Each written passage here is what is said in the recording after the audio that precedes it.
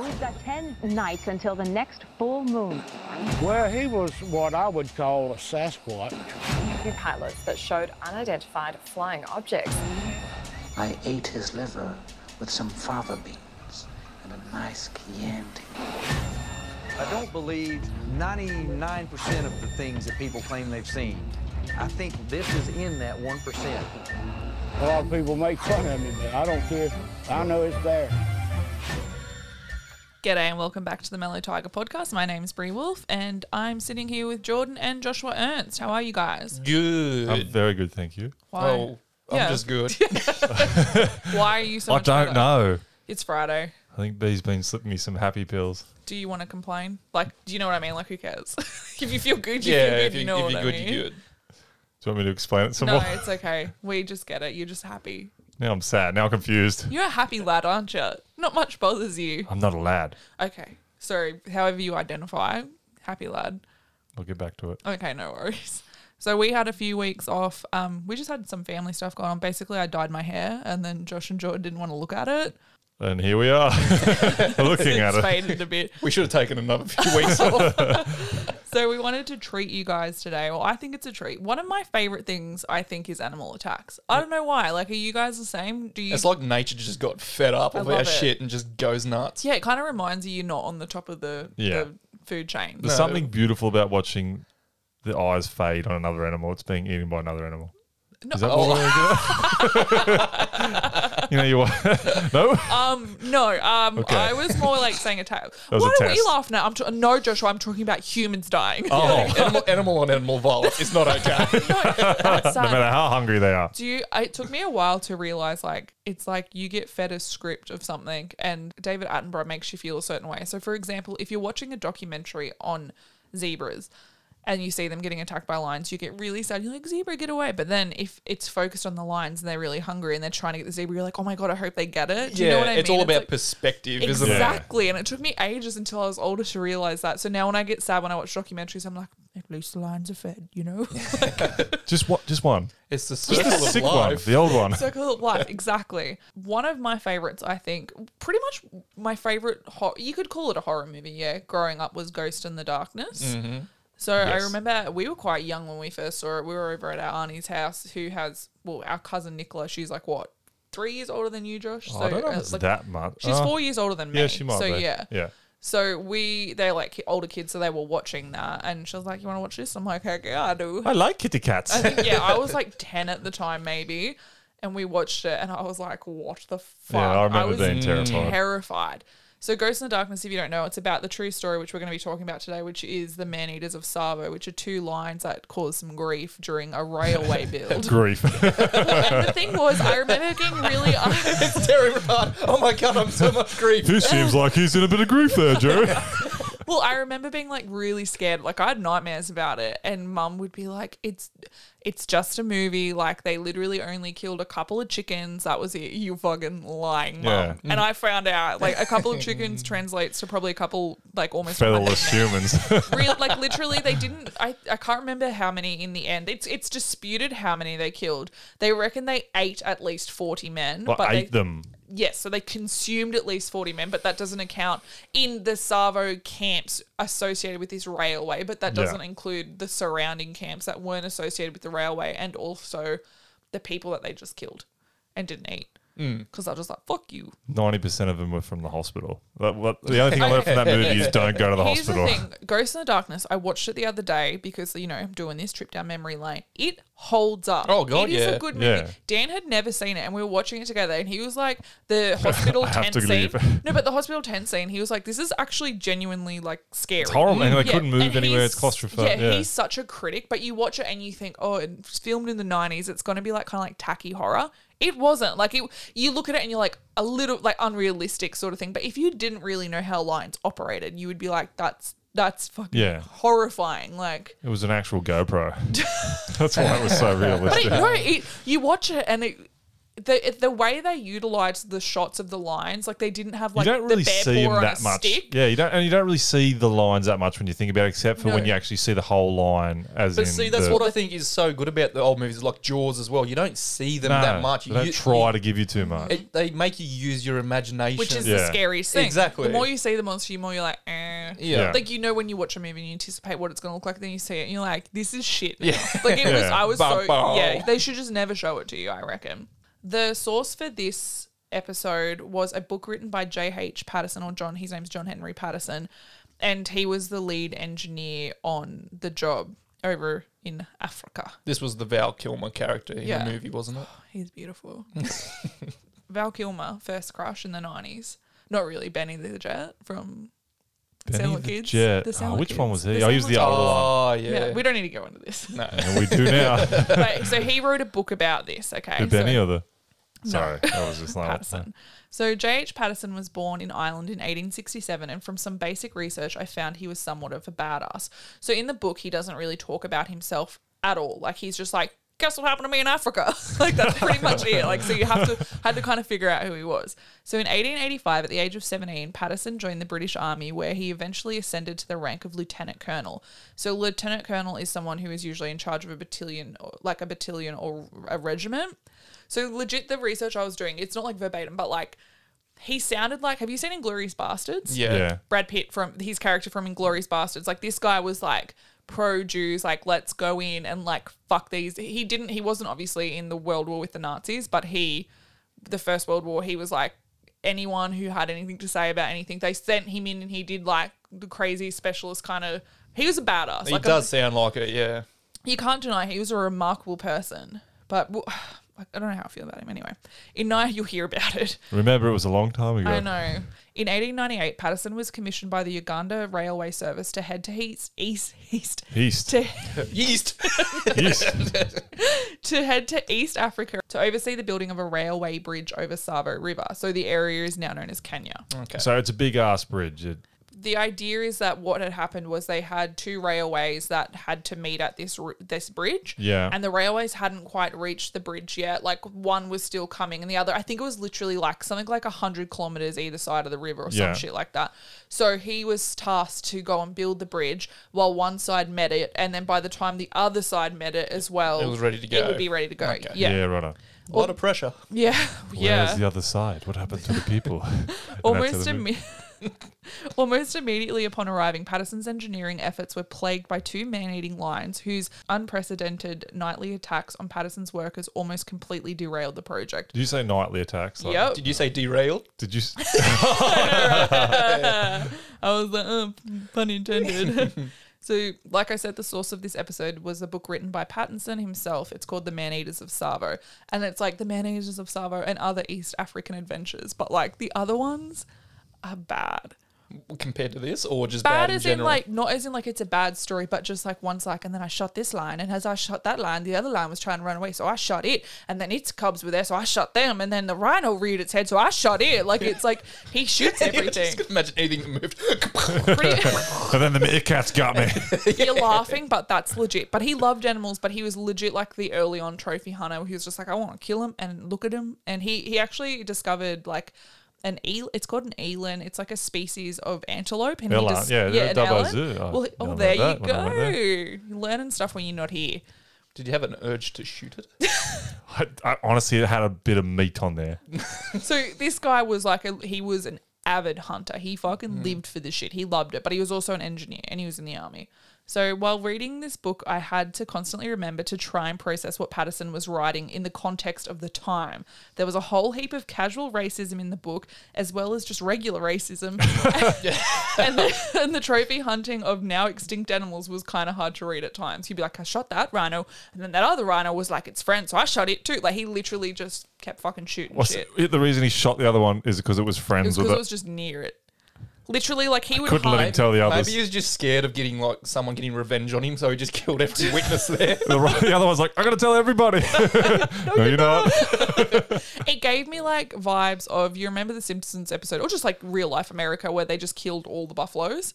They just went to town and just like just unnecessarily just killed all the buffaloes. Like he was out of control. The lions weren't the worry in the end. People were Trying to disappearing. escape. But just think, when you keep the book in mind, like so many things I had to Google and I was like, yes, that's derogatory. Yes, that's derogatory. Yep, shouldn't say that. Yeah, we don't say that no more. And one time, like, when I say casual racism, it was just like he would say things because it was normal to say it at the time, or because scientifically this race was lesser or whatever. Like, He just bullshit. comes out, I don't like black But people. then one time he was like talking about a man. He was like, and he was a handsome fellow in general. But I mean, even for the Indian standard, very handsome. Like, it was bad. I was just like rolling my eyes. But other than that, And that's where our show ends. but this story only takes up, I think, like 27% of the book or something, like 30%, and the rest is all like padding for other shit that I don't care about. It was interesting, but this story is just you can't compare anything to it, sort of thing. So he wrote a preface in the book where he kind of talks about if you're reading it, it's like, and you think that this is an exaggeration, he specifically tried to tone it down for fear of being called like dramatic or trying to dramatize the situation. Because of how crazy it was? Yeah, or, so he's like tried to tone it down and was like, yeah, this shit's nuts. Like, I'm writing it how it happened. Yeah. Patterson's overall vibe is kind of like a justified arrogance. He is a remarkable person and he knows it and is rather matter-of-fact about it, but he's also kind of backwardsly humble. Like, I got the vibe he only saw himself as above average because he compared himself to a race you could kind of tell he thought was beneath him. So yeah, it's like, he kind of was like, oh, I'm not that impressive. I just appear that way in comparison to those I believe are lesser people than me. So he was like, I'm not that great. It's just like, he's an idiot. Like, because of, like, he treated all the races around him like children, which apparently was very common in the time. Like, he was just oh, they speak a different language to me, the savages. Like, that's, but he was like a remarkable person. And as far as I could tell, like, he cared for the men, but So he didn't mean it. It was just the way it was back he was then. a product of his time. Yeah. But like, educate yourself. I'm sure you've got like scrolls that get sent via the mail. I don't know. He could have had Facebook articles. He would have been on top of it. Or he would have gone one way or the other. Maybe not the good way. There's never in between. Let's shake hands. He might have had parlor or something. With that out of the way, I really just want to concentrate on the events that occurred with the man-eating lions and avoid my personal opinion of Patterson, especially in regards to his apparent views on race and trophy hunting in general. Like I said, wanted to kill everything. So John Henry Patterson arrived in Mombasa on the east coast of Africa on March 1st, 1898, and immediately fell in love with the staggering beauty of the untamed land. After spending almost a week in Mombasa awaiting further travelling instructions, Patterson was excited to receive an official letter instructing him to make his way to Tsavo, roughly 200 kilometres from the coast, and take over construction of the line at that location as it had just been reached by the railhead. So like I said, 100 kilometres on either side. He was there, build the bridge, make it happen when they finally meet in the middle. So he's the head engineer. He's the top dog. Tippy He's top the dog man. boss. Yes. After sunrise the next morning, Patterson began his journey on a special train, accompanied by Mr. Anderson, the superintendent of works, and Dr. McCulloch, the principal medical officer. So, like in the movie. Oh, the guy, the worst scene, isn't it? Yeah. I don't What's think wrong with your face, bro? I'd like to say that scene scars me. That was the. They wouldn't have had. They wouldn't have scarred though because he was dead. Yeah. Oh my God. Somebody stitch him up. The doctor's like, goes over and feels his pulse, even though it's like, he's gone. Why is he dead though? He's just got a few No scratches. spoilers. Patterson was enchanted by this new and wonderful place, describing the beautifully wooded park-like country as glorious. After 30 kilometres of travel on the train, the landscape began to transform as they entered the Taru Desert. The greens of Mombasa became a dry wilderness spotted with stunted trees and dust-covered shrubs. Patterson became excited by the growing number of animals that could be spotted hiding in the undergrowth. Smell that fear, Joe. He also noticed some of the indigenous people of the desert, the Wa-Naika, or the children of the wilderness. They sound sick. I want to know more about them, but he doesn't touch on them. He's like, the children of the wilderness. Sounds They're like grown-ass Game of adults. Thrones. Yeah. What were they? Yeah. Like the Wa-Naika. The sand. Yeah. After a further 130 kilometres, the desert ended, which was marked only by the change in the colour of the dust. As the train sped along, Patterson and his companions spied an ostrich running parallel to the track Oh, here we go. as if it were racing them. At once, Dr. McCulloch Please retrieved tell his me. rifle and shot the bird dead. race this. The men then That's not proceeded funny. to signal the train conductor to stop and reverse back to their prize, which they hauled on board. Really? You're Yeah. kidding. So they made the train. They were like, "Oh, excuse me," like typical like white privilege, like stop the train. These like people are like literally like climbed upon each other to sit on this train, and they're just like, can you go back and get They that? probably wanted. They're like, yeah, let's go see the ostrich. They reversed the train back to the ostrich and they just pulled it on board. This is what I'm getting at. They recommence their journey, now travelling around mountains and lush wooded areas, eventually arriving at Tsavo at dusk. Patterson slept that night in a little dilapidated palm tree hut that had been built and abandoned by an unknown previous traveller. He lay awake on a narrow cot in the doorless hut, staring at the twinkling stars through a hole in the roof above. He knew little of what horrors awaited him in Tsavo, and if he had realised at that very moment 2 savage man-eating lions were prowling the camps in search of their next easy kill, he probably wouldn't have slept as soundly as he did. So he doesn't know anything about this yet. No one has said shit to him. He's just gotten there at night time. He's like, oh, I love it. So he's there now. Yep, he's in his hut. He's at the trailhead. So there's a station there. So obviously the train can only take him as far as that. He's like, cool. Like, I'm here to do work. He'd be a shit boss. He was like, I couldn't say that. He seems like a real like straighty 180. Like I wouldn't have a beer with him. You know what I mean? But anyway. Unless you were being mauled. That's like me. I could have like a shit boss, but as long as I have a beer with him, I'm like, he's okay. He's all right. Terrible, terrible standards. Patterson rose early the next morning, eager to inspect his new surroundings. He was surrounded by a thick and impenetrable forest. He climbed a nearby hill to gain a better vantage point and found that the landscape as far as he could see was populated with low, stunted trees, dense undergrowth, and what he referred to as wait-a-bit thorns. So if you got like hooked on them, you had to pick yourself out. The only cleared land was the narrow track that had been cut in for the railway. Like they'd cut the land either side of the railway. So trees and all that go on. So the rest was just forest other than where like the riverbank was. So nearby was the fast-flowing Tsavo River where Patterson would oversee the construction of the railway bridge. Once satisfied with his reconnaissance mission, Patterson returned to his hut and began preparations for his stay. His workers unpacked his provisions and pitched him a tent in a small clearing close by to where he'd slept the previous night, not too far from the main camp where around 1,000 Indian workmen were situated. I'm not even going to tell you what he called them. Indian men, we'll run with that. No, it was, like just workmen. So it's different from the movie then, because in the movie, didn't they use like the native? No, so they had like a mixture of people. So the Indian men are like, so what happened was the British government put out kind of like a contract and was like, we've got works going on in Africa, we'll pay you X amount of money to go over and work on it. So I think India was under British reign at the time, and so was this part of Africa. So they paid them. It's like a contractor. It's like you getting contracted to go and work in Mongolia. Okay. So it was that sort of vibe. So they contracted, they said there's work there, there's lots of work if you're a mason or if you're this, that, or if you're just like a labourer, head on over and we'll pay you for your time over there. So but there were also some African men that he referred to as his boys. That sounds pretty cool to go. What? With the That's boys. So... Like I'm no, talking about Josh, like a gang. not like that. Me and the boys are going to go around. No. Come boys, build a bridge. Let's go a bridge, boys. Like his entourage. Yeah, no. Yeah. So it wasn't like that. Definitely. Right, not, okay. No. It was kind of a mixture, but it was mainly Indian guys of different, like Hindu and and each they had like almost like, I don't know if you would say clans or like tribes or whatever, but they had groups, and each group in each camp that worked on different parts of the railway had like a leading hand and a supervisor. But it was more than just like, that's my boss. It was kind of like, I don't know, it was just like, maybe like it was like their bosses of their family or their construction company or whatever, and that was their leader who they viewed as like, and they all reported back boss. to. So there was like ranks, but Patterson was the tippy top. So Patterson created a survey of what needed to be done, sent a requisition for labour, tools and materials back to headquarters in Kilindini, and in a short time workmen and supplies began pouring in. In what seemed like no time at all, construction was underway, and the noise of the tools and the jovial men working away could be heard throughout the Tsavo district. So he describes it as a district, so the area around Tsavo where all the different camps are scattered, district. However, this didn't last long, as soon construction was interrupted in an unforeseen and terrifying way. Oh, this is cool. For 9 months, 2 bloodthirsty lions with an unrelenting appetite for human flesh began an intermittent feeding frenzy within the vicinity of Tsavo.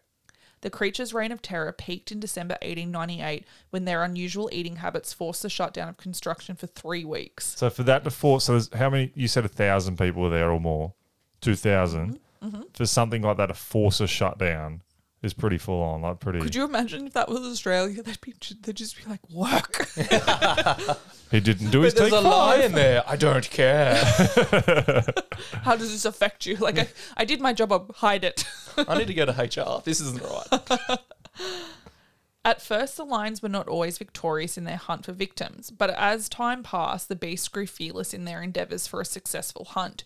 Their unusual actions and stalking methods were so well timed and successful it almost seemed supernatural, and the workmen surmised they were not animals at all, but demons in the form of Ghosts lions. in the darkness. Spooky. So what was unusual about them was that they hunted together.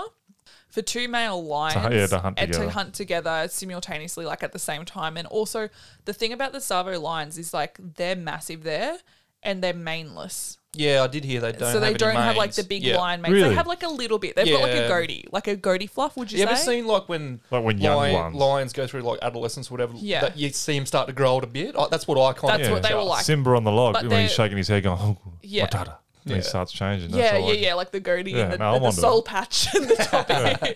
So they were like, and they're also notoriously massive. Like they're big animals. They also showed no fear. So by the end of it, they did not give a fuck. Like they used to get victims and like carry them away. By the end, they're just like, I'm going to eat outside your tent. Yeah, like that's legit. Well, they didn't care. They weren't scared by anything. They walk in, anyone going to eat this guy? Yeah. Nope. No. They also didn't always eat their victims. So sometimes they would just kill it's more them of for like a this. sport thing. Kind of. This is kind of disputed here and there, but he writes that in his book. He talks about how not the victims weren't always consumed. Like taken away and not eaten. Yeah. And then they wouldn't or they might be like just a little bit eaten, and he would assume they would come back to eat the victim. Like sometimes he's a bit of a dick. Like sometimes someone would die and their family would be like, I want to bury him and send him home. And he'd be like, no, I need to hunt this lion, leave it out. I need the trap. In case they just like leave this dude's heads out in case like the lion comes back. And they very rarely came back to I'm something full. I'm famished.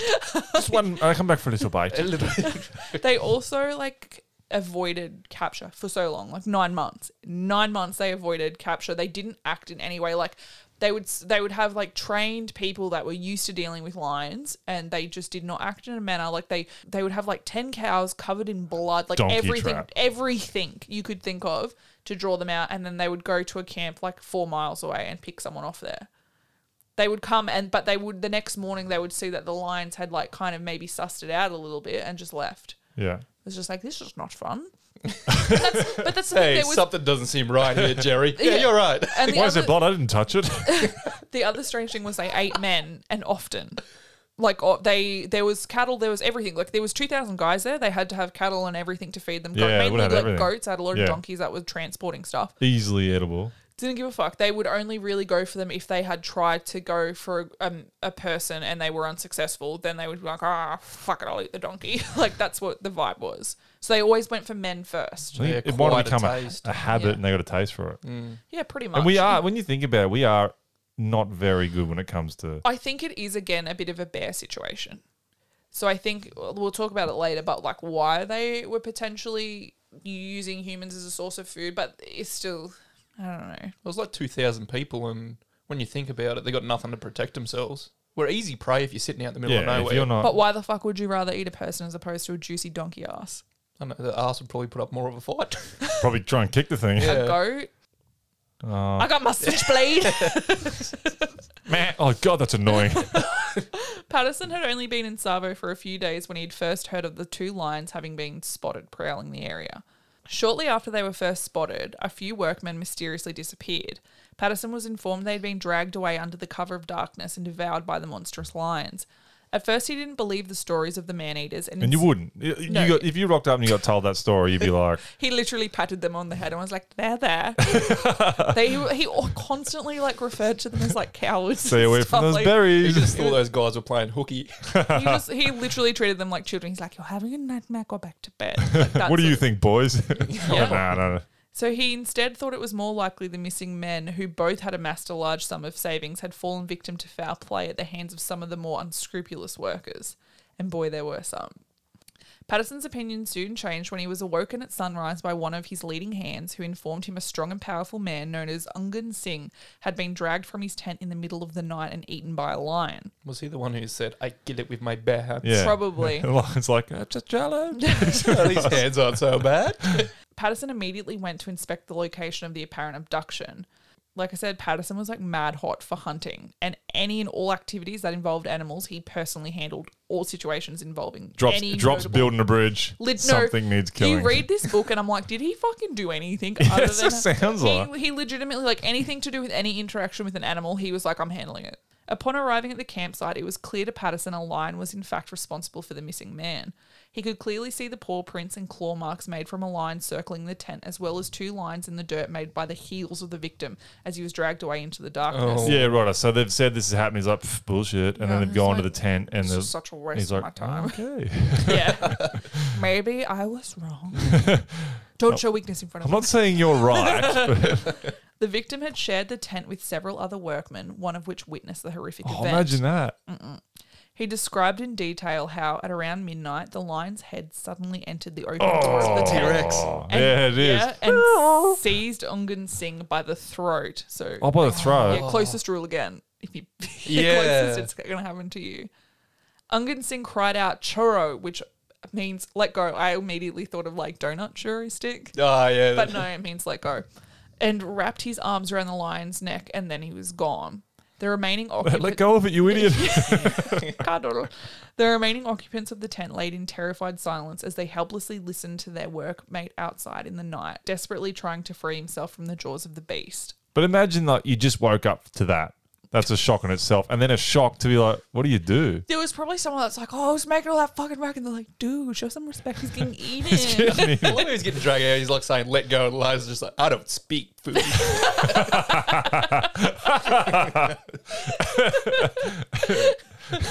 No English. After listening to the witness's statement, Patterson set out in an attempt to track the animal.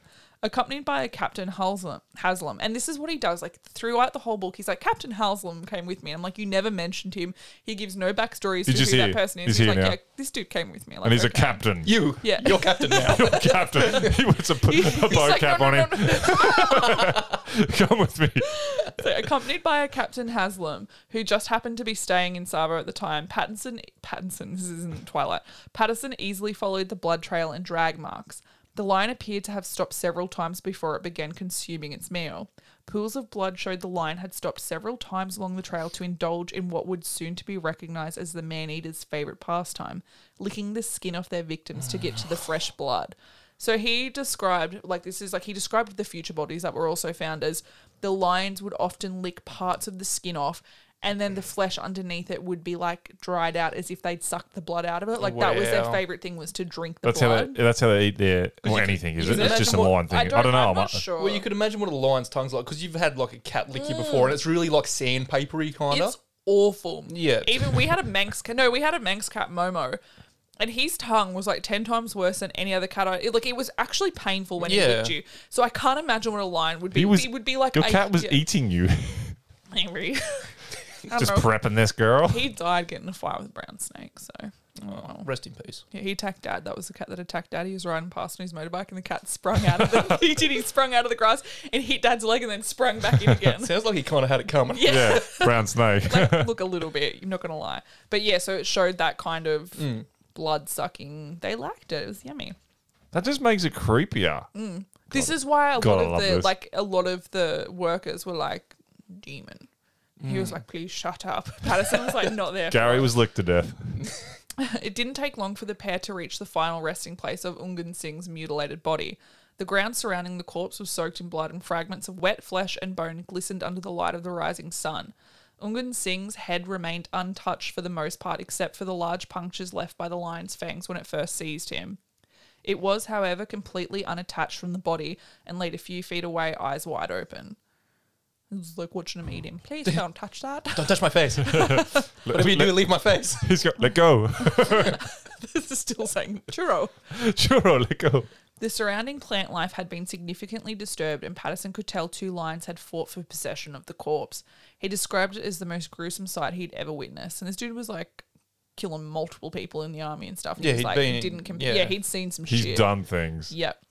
The captain and Patterson buried the remains under large rocks as best they could and returned to camp with the head as a means to be identified by the medical officer. You carry it. No, you carry it. You're captain now. At the time, they had no idea how close he would come to sharing Ungan Singh's fate.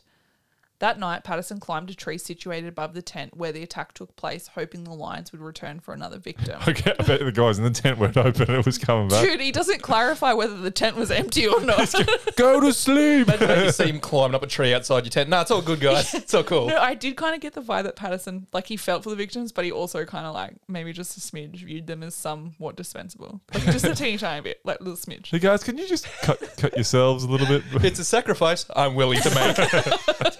I feel so bad. This is like slander. I think from all accounts, everyone that ever spoke about him was like, he was just like the best guy. Like, he was such a kind man. He was like everything, but it just got me.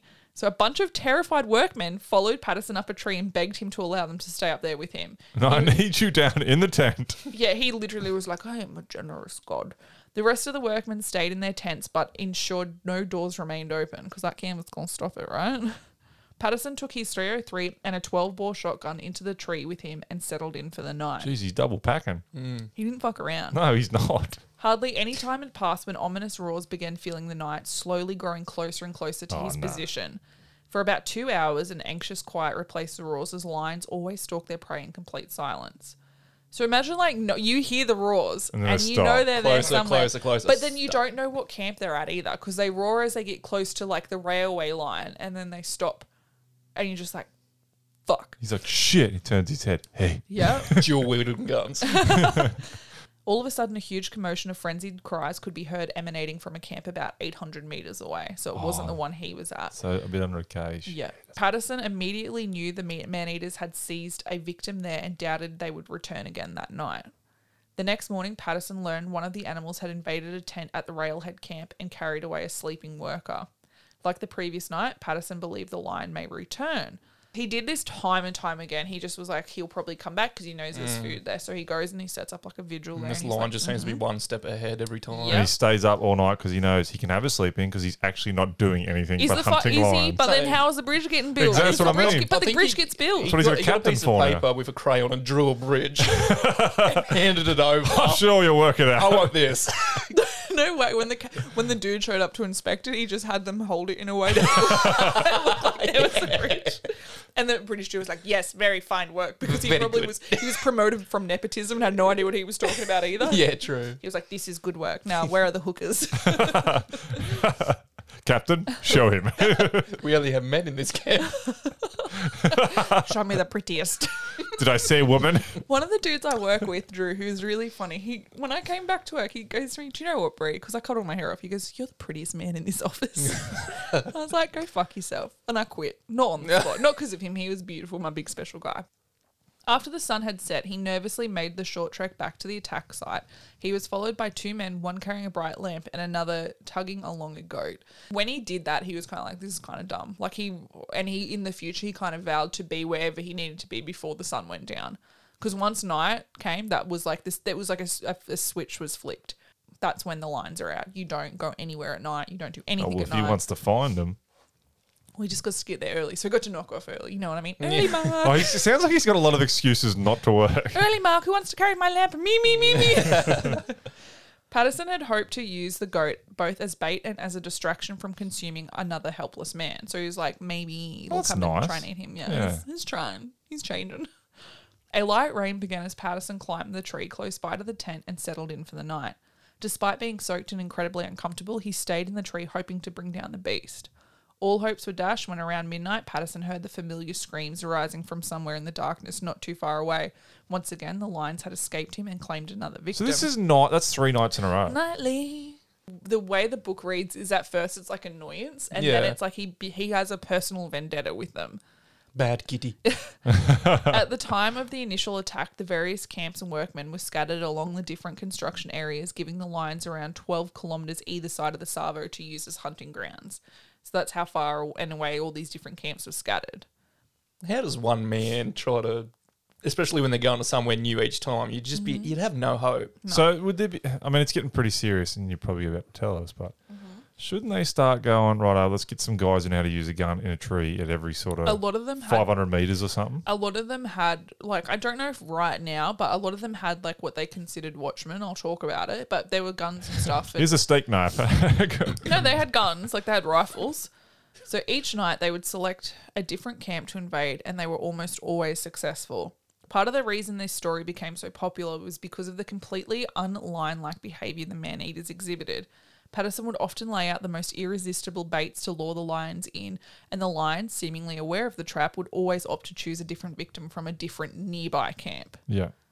He had briefly considered hunting them by day, but the jungle surrounding Tsavo was too dense and dangerous. In the wilderness, the lions would have the upper hand, and the hunter could quickly become the hunted. Plus, like, he had a fucking day job. He got shit to do. He was too busy sleeping anyway. Despite this, Patterson devoted any spare time he had to exploring the area, hoping he may get lucky and stumble across the man-eaters' lair. So he was also looking for their den, because apparently that was common. They So that's had the thing. a den, I think. Because the only thing I knew from that movie was they had that den. But when you watch all documentaries and that, you never really thought of lions with a den, did you? They're always You just ever out in the seen open. Lion King? You know Pride Rock? You know the most famous movie ever about lions? They also had a monkey that held up a baby lion, guys. That happens. Okay. I am so far away. No, the baboon. After each new victim was claimed, he was able to successfully trace the lions to the riverbanks where he would lose their tracks to the rocky ground. So there was a little bit of like a part of the book where he's like, not all of the attacks were super serious. Sometimes they were really funny and we all got a good laugh out of the amusement. And it was like one time he tried to attack a person and he accidentally got the donkey instead, and the donkey had some tins on it, and the tins chased the kitty away because it got stuck on his paws. Ha ha ha. And then another time a man, he invaded because it carried off his mattress instead of him, but he died later in mysterious causes when he got lost in the jungle. Like, just weird shit that's not fucking What do you funny. mean when he got lost in the jungle? He went looking for his mattress. Yeah. God, this ground's uncomfortable. Apparently he was walking somewhere and he decided to take a shortcut and he was never seen or heard from again. So he like talks about these funny stories and then he's just like, yeah, but then this really dark thing happened. And I'm like, this isn't good. So the lions obviously didn't take kindly to being laughed at, and in no time at all they transitioned into unstoppable killing machines. They quickly lost any fear they'd once had for humans and became almost obsessive in their stalking habits. So it gets worse than every night. Yep.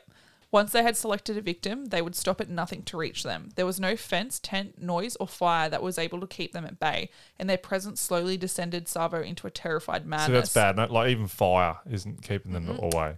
They didn't care about anything. As this was all happening, Patterson's tent was still pitched in an open clearing with no form of protection. It doesn't matter, he's not sleeping in it. One night He's got a shotgun at the entrance. Come on. One night he invited medical officer Dr. Rose to stay with him. They were awoken around midnight by a commotion. Don't do it, doctor. Yeah, can you just out by that tree? Just sit down, don't move. Do you want just this little bit of blood? Just paint. It's fine. Just hold this bucket of blood. It's okay. He goes, I'll give you a tip. Take your glasses off. They're not going to help. No. So they were awoken around midnight by a commotion outside the tent. Someone or something seemed to be tumbling over the tent ropes. They took a lantern outside but couldn't see anything. Upon further inspection the next morning, fresh lion tracks could clearly be seen in the dirt surrounding the tent. They sound kind of clever. Why did they take him? I don't know. It's almost like they're going to make a movie about us. Yeah. We're going to leave him for last. He's got one gun. There's two of them. Oh, he's double packing. The way he wrote about it was he did make it sound very personal. Like this was like a personal thing. But it would be for him. Like because it happened for so long. He feels like he's losing. Yes. Dr. Patterson immediately arranged to relocate his sleeping quarters. He moved into a hut with Dr. Brock, the new medical officer in charge of the Tsavo district. Patterson and Dr. Brock built a thick and high thorn fence known as a boma around their new residence, big enough to also accommodate the sleeping quarters of their servants. But he didn't say servants. He said, my boys. We also had enough left over for other people. I guess you live tonight too. Here's one thorn. Protect yourself. He's giving him a string of it. For added safety, a bright fire was always kept burning hotly throughout the night. Night often signalled a general uneasiness throughout the Tsavo area.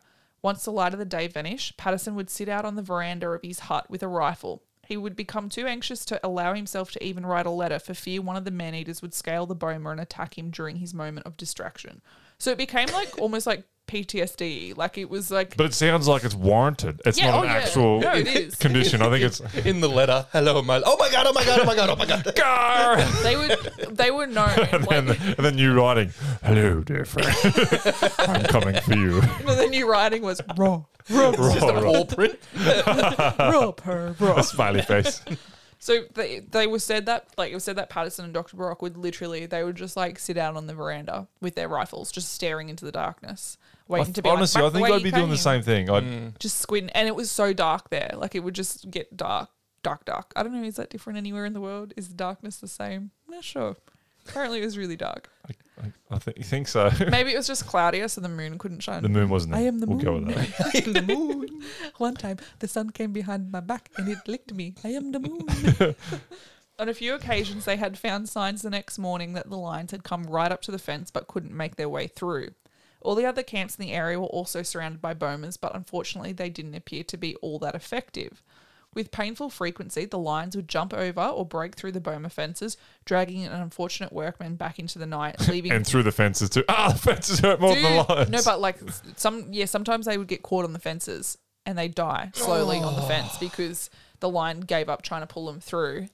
And they're just like in that much pain. How do you untangle someone from it? Imagine getting caught on it and the line's like tugging you and ripping, like while you're getting caught in the thing. Pretty much all the time there would always be like clothing and flesh left behind on the thorns. Also like they it was did really in the bad. movie too. Like they left that bit of... Yeah. So the lions would leave the victims' companions to listen as they devoured their workmate. So no one ever like manned up. I know it's easy to say where we're sitting, but no, it wasn't a group of 20 people that went, grab that, grab this, let's go get... No, it was pitch black. It's a fucking lion. Like, these lions are like 4 foot high. That's true. And like 9 feet long. And they had no weapons, pitch black. It didn't care. Like, you couldn't be like, grab the tin can and bang it together and scare it away like a cat. No, I'm talking weapons of some sort. Grab 50 people, torches with, fire. Let's go. It's the late 1800s. They don't have torches. I know one vote. I will get the guy getting dragged off. He's like, I think you're making very good points right now. Well, I'll tell you, there's a reason why they didn't do that. So, unlike Patterson and the medical charges, the Indian workers didn't seem overly stressed by the lions at first. There were roughly 2,000 to 3,000 men spread over a wide area, so each worker seemed to think that their chances of being selected as the lion's next meal wasn't very high. So that's why there wasn't like the general uproar just yet. Because the chances of that happening to me are so slim. And then it happens to you and you're like, fuck. It's 1 in 3,000. The next day it's 2 in 3,000. Yeah. I want to change my mind. And at that stage as well, one lion would go in and get it and then bring it back out and then they'd both eat it. So it was only the one lion hunting at the time. But that changed too. This attitude soon changed when the majority of the workmen moved on to continue the railway and only 200 men were left behind to assist Patterson with the completion of the bridge. So the majority of the men were making that railway as we spoke about, and once they got to where the bridge was, they moved on and continued the railway to the other side of the river. And kept going. Yeah, while only 200 were left behind. Can you imagine me like... So now the odds have shortened up a bit. You're going to stay... Oh, fuck, please don't choose me. You're going to stay... Damn it! Yeah. No, we need to do something. Yeah, we should probably do something about that. Do we have a union here?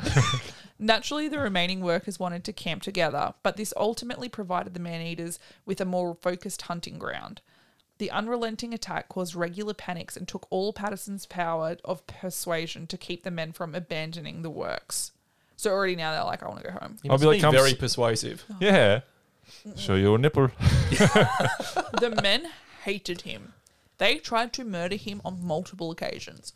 Like, they planned it together. Why is that? I thought he was a mad dog. I thought everyone was like... He talks about it in the book. There's like whole chapters on it where he would like walk past and a bunch of them would just be like relaxing under a tree, not realizing he was coming by, and he'd be like, the fuck he is doing? And they'd pop up and he'd sack one of them, and because they were all really close or whatever, they would get the shits with that. Or like, because as well they were like different religions, they would get into squabbles and like literally try to kill each other, and he was constantly having to go and break up fights. And then you'd get like leaders being like, you're responsible for why the lions are attacking us. And like legit one day they tried to kill him in the quarry, and this is like the kind of arrogance, like he got warned by he had like his boys, like his personal assistants or whatever. The bodyguards. Or like even some of them liked him because he was like a likable dude, and they'd come to him and be like, look, they're planning to kill you. And he was like, let the children try. They can try. And they literally like cornered him in a quarry. Like the dude told him the plan. He was like, whatever. Literally went in exactly where he thought that they were going to do it.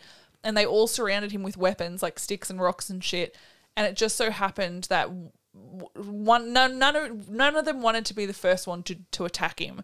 And then someone fell over, and that gave him the distraction that he needed to be like, if you all just put your weapons down, like he was very persuasive. He was like, no one will get in trouble, blah, blah, blah. And then literally the next day they tried to do it again. And he fed up with it. He called the cops in. Like there was like a police, the army basically came in and arrested a whole heap of them. And then he was like, everyone else, I'm a generous God and you can stay. And then they hated him, but they didn't really try to kill him again. They could have put it in the movie, him just take his sunglasses off, turn around and just be like, so who's it gonna be? That's the point. And they're all shaking with the weapons.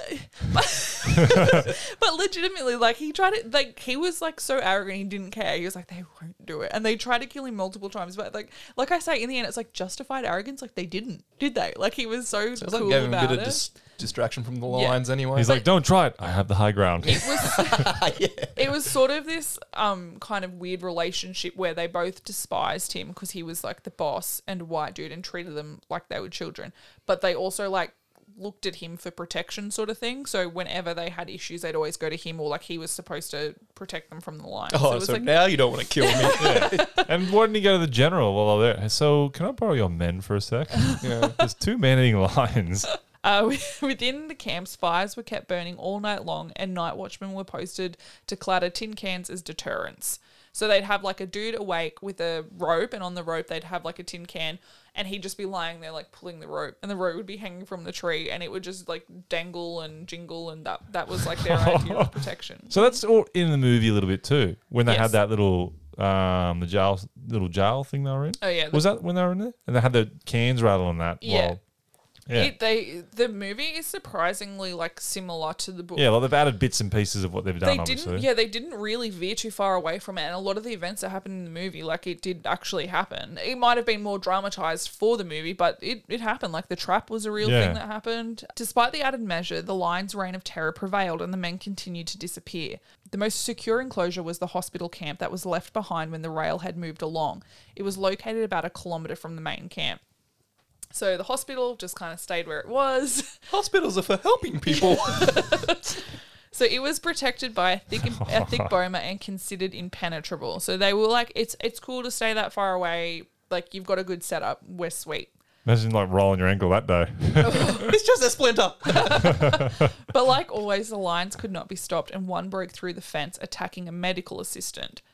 During the struggle, the assistant fell back on boxes containing glass medical supplies, sending them smashing down and scaring the animal into another part of the enclosure. So it was startled and was like, oh, and just left because it was like a really loud, unexpected noise. Here the lion was more fruitful, tearing through the roof of a tent where 8 patients were recovering. 2 were badly injured by the lion's rough entrance, while a third was grabbed and dragged off through the boma. The next morning, the hospital was swiftly moved closer to the main camp, with all the patients relocated before nightfall. So the move happened. They set up a new hospital. Everything was sweet. They did it in the day. Patterson was aware that lions often entered recently deserted camps, so he decided to stake out the old empty hospital camp, hoping for the opportunity to kill one of the Jeez, he got man-eaters. some balls on him. Yeah. Like all other hunting endeavours, Patterson's ended in the middle of the night when he heard an uproar coming from the new hospital enclosure. Oh, this is so But I like... don't understand how he hasn't learned his lesson. He's just like, oh, well, normally lions will attack the latest places. It's just like, bro, they're not acting like normal lions. Yeah. You know this. Sometimes they would. Like sometimes he would stake out, say, he would do like he'd try bait. So if they hadn't attacked for a night or two, he would get like a goat and tie it up and wait for them to come, and then they'd go back to that camp again. Like so, but very little. They didn't do it often, and they never did it while he was I wonder there. how many times he considered using a person. He's like, nothing else is working. Well, just because These people mean nothing to me. Just because he didn't write about it didn't mean he didn't do it. Yeah, that's what I mean. When the sun rose, Patterson hurried to the site of the attack. Several men relayed what they had witnessed the previous night. Unbeknownst to the occupants of the hospital enclosure, one of the man-eaters had leapt clean over the fence of thorns and was creeping around the camp. So they didn't know it was inside the camp, and they're just like, do you want to play cards? Yes. The hospital water carrier, or Behisti, had been laying on the floor of the tent with his head facing the centre and his feet touching the outer canvas. The lion was able to manoeuvre its head under the canvas, latching onto the Behisti's foot. In an act of desperation, the Behisti clung onto a heavy wooden box in an attempt to prevent the lion from dragging him away. This didn't slow the lion down, and the Behisti had to abandon the box when he lost his grip. Once clear of the tent, the beast sprung on the man, tearing out his throat. The lion then seized the Behiste in his jaws and began dragging him back and forth along the boma looking for a weak spot. So picture a cat with a mouse. Like he was just dragging him backwards and forwards trying to get out. When he found one, the lion launched through the fence, leaving the Behiste's torn clothing and flesh on the thorns as he went. Dr. Brock and Patterson tracked the lion with ease and swiftly stumbled upon the remains about 100 metres away in the thick bush. There wasn't much left of the Behiste, only a skull, a couple of larger bones, a part of the hand with a few fingers still attached. A silver ring found on one of the fingers and a few of the Behiste's teeth were mailed back to his widow in India. That was like a traditional thing to do. So they haven't gone far with him, really. So that's how ballsy they are, too. They're like, I'm just going to pull up here and eat him. Yeah. Well, why wouldn't you if you kept doing it and nothing's happened to you sort of thing? Once again, the hospital was relocated and surrounded with a stronger and thicker boma. So, like, why not just do this to begin with? Like, do you think they just do it and be like, yeah, that'll do? Like, why not put all of the effort in the first go and then avoid this? So this is where if you were working and you fell over and you got a compound fracture, you're like, no, it's fine. I don't want to go to the hospital. Just walking on it. Just dig yourself a hole and just lay in the hole with a piece of tin over you. I'm not here. Patterson arranged to have a covered goods wagon parked in an advantageous position alongside the most recently evacuated hospital site. He organised for Dr. Brock to join him that night in the wagon, hoping the lions would return and he could finally put an end to the brutal attacks. Patterson left a couple of tents still erect in the enclosure and also acquired some cattle in an attempt to lure the lions in. The man-eaters had been spotted in several locations that afternoon. They had unsuccessfully tried to seize a worker who had been walking along the tracks, but he was able to evade them by climbing a nearby tree. They then made an appearance near the Tsavo train station. Imagine seeing a lion on like the platform of a train station. How fucking just crazy would that look though, hey? Lions don't catch trains. One ticket to London. These guys are so easy. He's got like a top hat on. Are you 18? A few workmen then spotted one of the lions stalking Dr. Brock around dusk as he was leaving the hospital. So he was leaving the hospital to go and meet Patterson to go to the old hospital enclosure to hunt the lion. The lion was stalking him while he was doing that. Patterson and Brock ate their dinner and then made their way to the goods wagon, which was about 800 metres from their sleeping quarters. That's kind of like how far away it was from their house or wherever they would sit. And this is still daylight, is it? Dusk. It's nighttime now. Oh, they settled. idiots. Well, that's what he does remark, that they shouldn't have left it that late.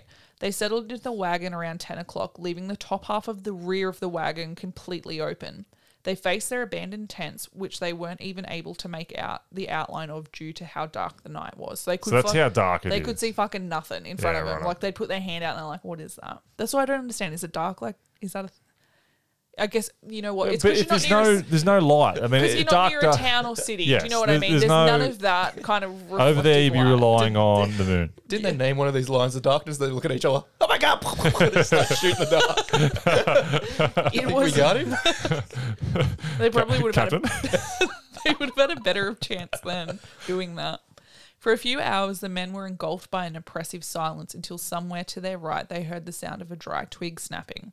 Oh, this is cool. There was something moving about in the darkness. Next, they heard a dull thud as if something heavy had landed over the boma. The cattle grew uneasy and could be heard shuffling about nervously. Again, complete silence fell over the abandoned camp.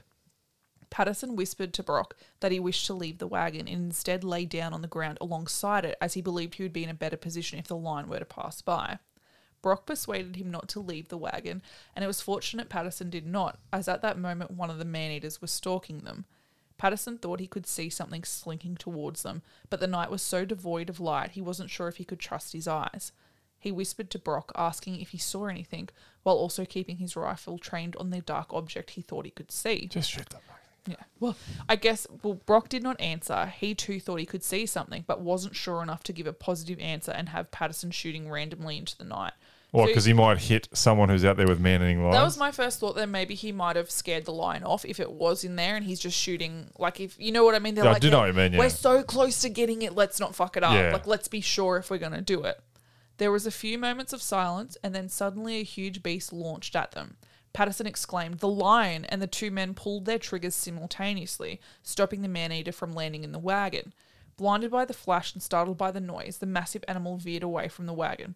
If the men hadn't been so alert, there is no doubt in their minds that the lion would have made off with one of them. Like, he was sure. So So sorry, I was thinking like out of the movie where it's got the bars or something Not like that, that on it. not- So where not is it yet. open again? At the top. So it's like a goods wagon, right? So it's a wagon. Yeah, And it's so got out the back is yeah, open. sorry, they're firing from out the back. So you know how it's got like the flap from like the Yeah, thing right. that pulls up from the bottom and Yes, I understand now. Because I was picturing the same thing as yours, Sorry. picturing that frustrating scene where the bars are, where they just keep going, ting, ting, It's like bad shots. Yeah. think of it like a Land Cruiser. The bottom flap was up, the top one was open. Yeah. Righto. Yeah. So I would have jumped in the back and just grabbed one of them. Yeah, right. or maybe killed both of them in there. I could I don't know. Well, no one knows what it would do. Did anyone interview the lion? Maybe it would jump in and kiss it on top of its head and then just run off. Yeah, I would have taken both of them. The next morning, they located Brock's bullet embedded in the sand right by a paw print. It could only have missed the line by no more than a few inches. Patterson's bullet could not be found. So during this time, you know how I talked to you about them trying to kill Patterson, like the workers. They were like, yeah, they thought he was somehow responsible for these attacks. Kind of like in the movie, they're like, you're a devil. You're responsible. Well, and I'm the racist one. Yeah, he's like, yeah, you guys are just as bad. Patterson and Dr. Brock's late-night wagon party must have left an impression on the Man-Eaters as they avoided the Tsavo area for a considerable amount of time. Patterson used his time wisely and constructed a trap in case the lions decided to return.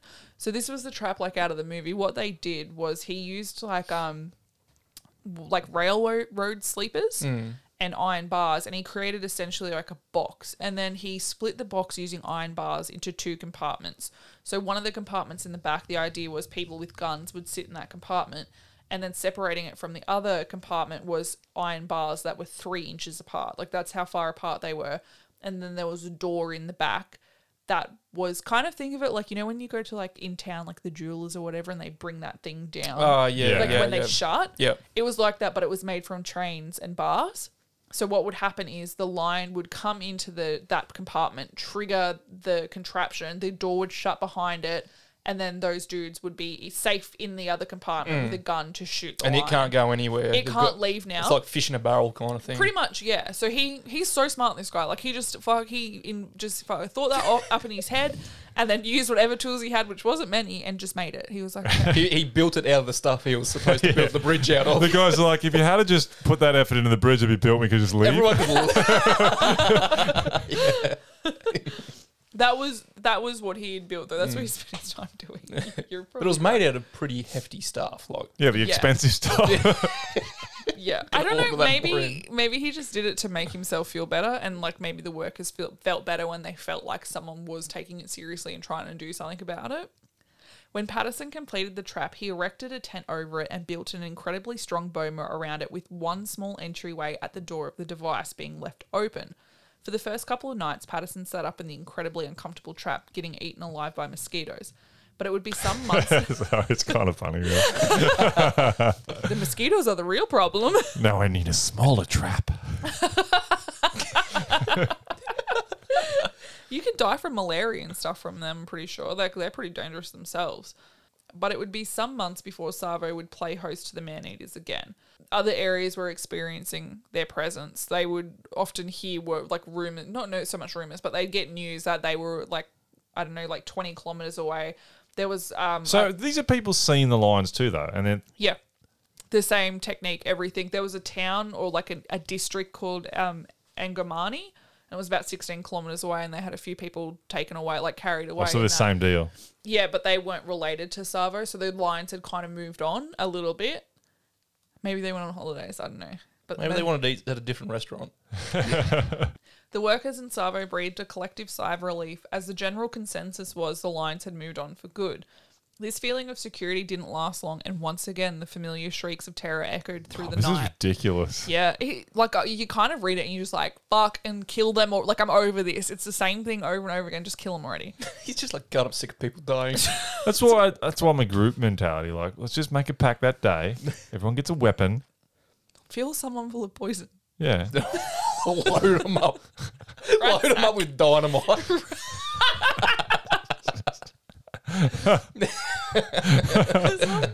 Who's gonna light the fuse?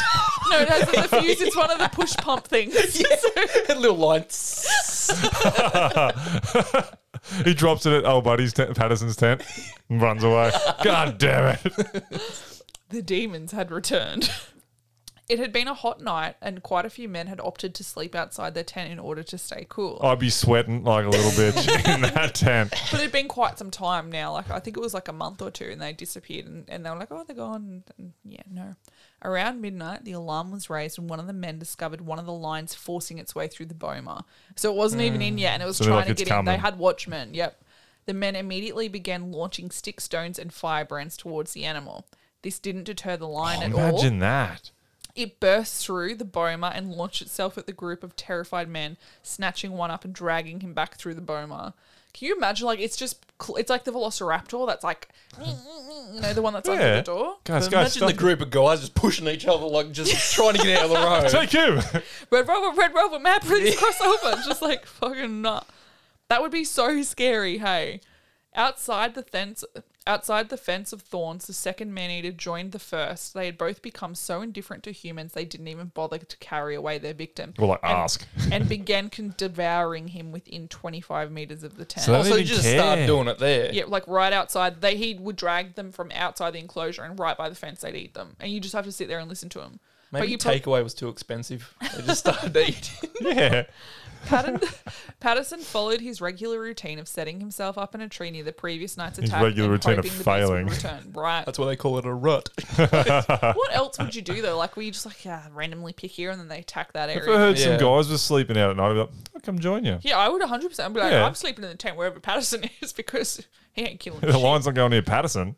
They instead attacked another camp 3 kilometers away. Due to the absence of the attacks, the men had again spread out along the railway line, leaving themselves more vulnerable to attack. Right. So why is the camp, if there's only down to a couple of hundred, right? Why are the camps so spread out like that? Because they're all working along the railway doing different jobs In sections. in sections of the railway. Righto. So you don't. So it's not just the bridge now. This Yeah. also working up and down still. Yes, this is like 3 kilometers away. So you'd have to finish your job and then have time to walk 3 kilometers back.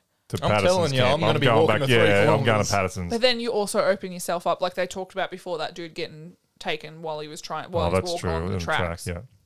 They had forced their way through the bomas in complete silence, snatching up another victim. So Patterson could not even, he wrote in the book, like even until this day, he couldn't understand how they were getting through the bomas. Like the bomas, the thorns are like razor blades. It's like razor wire. And the lions were coming through and they never made a single noise. Like no one heard them. He was like, he kind of started to believe that maybe they are demons. Yeah, you would. And the other guys are probably thinking, I've never seen Patterson and the lions in the same room. Shapeshifter. You white devil. For the next week, Patterson sat up all night near camps he thought likely to be attacked, to no avail. What a surprise. The lions either saw him and moved on, or he just wasn't choosing the right places, as the lions continued claiming new victims night after night. So did he talk about how he thought they sort of saw him as a threat, somewhat of a threat? I or- think he talked that he hypothesized that they must be seeing me. Like, you know what I mean? Yeah. Like, why else? Because he put himself out there a bit more than them sometimes. But he'd always be up trees and stuff. They're lions. Like, they could sense you. Are you Yeah, upwind, exactly. downwind? Like, what's... Has anyone been taken from a tree? No. But here's my... Get a tent chance. Here's my thing, though. If they could smell him, why did they smell him as a threat and not as a potential victim? Is this after he's... Remember, they did come for him, though, and that... True. And he probably hit one or nicked one, and I they're like, suppose oh, this guy hurts. Yeah. Ouch. Gun mean bad. The doctor missed, though. The constant night vigils were exhausting Patterson, but he felt the men naturally looked to him for protection. He wrote, "In the whole of my life, I have never experienced anything more nerve-shaking than to hear the deep roars growing gradually nearer and nearer, and to know that one of us was doomed to be their 'Cause victim then they before stop, morning yeah. dawned."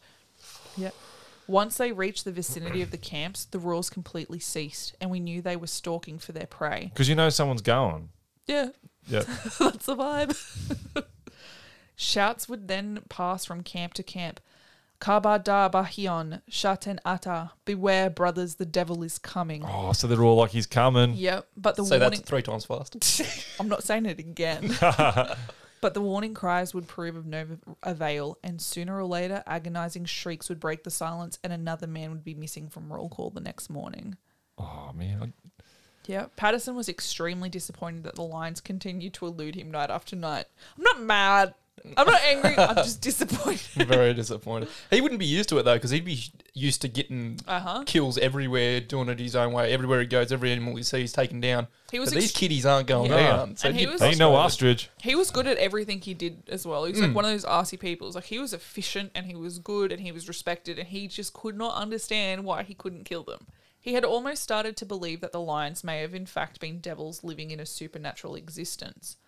Patterson constantly went into the wilderness searching for the lion's lair. So he was always looking of a day, like he was looking for, not for them. He didn't want to come across them. He wanted to find their lair because then he'd have a better chance of hunting them. He knows they're going to be back there at some point at least. And he constantly had visitors coming in and out, like army officers from the civil army, like the Navy, the army. They all spent some time in Tsavo trying to kill it as well. Like really? The word had spread about these problem lions, and people were coming in like for their chance of popping them and stuff. And like he would go into the wilderness, but that was obviously really dangerous. Like it was thick forest. Like you could get eaten, or you'd stumble upon them and clever girl. 100%. Or you shoot one and I'm like, oh, a lovely bullet, and they just charge you anyway. It's like it's a big animal. You need dynamite to kill it. Patterson vividly remembered a night when the lions dragged their victim nearby to devour him. He could clearly hear the crunching of the workmen's bones and the dreadful purrs of the lions filling the air. And obviously, I wanted to say, well, there it is. Go out and get it, eating it right there. But like you said, pitch black, you cannot see a thing. And then it's more. There's two of them as well. So if you go out trying to kill one, it's either going to charge you, the other one will get you. Like you just have to sit and listen to it. He would fire some shots off. So he'd try to scare them away and they didn't give a shit. Like he would fire in the direction. So no matter fire what, they'd be shots going off. straight. There's no hesitation. They're just they're not scared of anything. One night, a bunch of men were frightened off by a lion, and they asked to stay in his boma. Can we sleep with you? Can we please come in? And he was like, "Oh, of course, like that's fine." He like let them in or whatever, and they came in, and he was like, kind of counting them. Like, where's the 8th one of you guys? And they're like, "Oh, he wasn't feeling well, so he left him in the tent." Paterson's like, I'll be back. I'm feeling much better now. Patterson made them all, like, he's a badass. Like, he made them all get lanterns and weapons and follow him back to their campsite where they left that poor dude, because he was like, you can't leave your workmate alone. And when they got there, the dude had died of fright. He was dead. The lions didn't take him or nothing. They had gotten another victim from another camp. But there were paw prints in that? Or yeah, the lion had been in there and they just left. They were scared because the lions were roaring and stuff. I don't know if the lion had been in the enclosure, but it was like trying to get in and the men left. And he was so scared because they just left him by himself in the tent and he was sick. He died. That just reminds me, remember that movie Congo? Yeah. Where it was like the killer apes and then he saw the good ape and he died from fright because he... Yeah. Because he was just so scared. That's what it just reminds. That's all I'm picturing. That's what it was like. You don't know. Maybe he died of his illness. You know what I mean? But he made the men. He was like, naughty, come on, and he made them all go back there. Like, oh fuck, mum. Made them all go back there to pick up their guy that they left behind. Like he was a respectable dude. He was like, you don't do that shit, and he was already Sounds dead. very cool. Well, there's your bait. Do you? Yeah, the sick guy. That's probably what he was like. Why didn't you tell me there was bait? That's what he was mad about. Yeah. But that's what I mean. Like, it's kind of like he did some like gross stuff, but at the same time, like he was like a cool cared dude. a bit. I don't know. That's why I'm so conflicted. Sounds very bipolar. Yeah. The more time passed, the worse the attacks become. Usually only one lion would attempt an attack while the other patiently waited outside the boma. However, their tactics had evolved and now both man-eaters were entering the enclosures together and each seizing a victim. A victim each. One each. One victim had been snagged on a boma, and when the lion couldn't drag him free, he abandoned the mauled body. The man could be heard moaning for some time before succumbing to his wounds in the thorn bush. Oh. Within a few days of this, another attack was launched on the largest camp in the area. While feasting on their victim, not too far from the enclosure, an inspector, Mr. Dalgans, fired roughly 50 shots in their direction. Dalgan was certain he had made contact with one of the animals, so in the morning he and Patterson set out to find them. So he was like, sure, he's like, I've hit one of them, look at these tracks, like it's limping, it's got a broken limb. We should go into the jungle after it, right? And Patterson's like, I don't know about this, but okay. And he got all excited. They started following these tracks and they got into the jungle and then they could hear the lions. Like they were like, fuck, they're right in front of us. So they cautiously pushed on and they thought they saw what they thought was a lion cub, but it was actually the remains of the guy. It was the dead guy. and the Alliance had abandoned it when they approached, and what they had thought was like the broken limb of the lion was actually the man. They'd broken his arm and he only had like 2 stiff fingers left, and it was the fingers that were dragging that had made an impression that seemed like the lion was injured, but it was really just the way that the corpse had been dragging. So he got What have we done? So old mate shot one of the guys. Pretty much. I'm pretty sure I got the lion. The Man-Eaters' unrelenting, brutal attacks and their subsequent ability to remain undetected proved too much for even the bravest of men. When Dalgan and Patterson returned from their hunt, they were met with a swarm of panicked workers.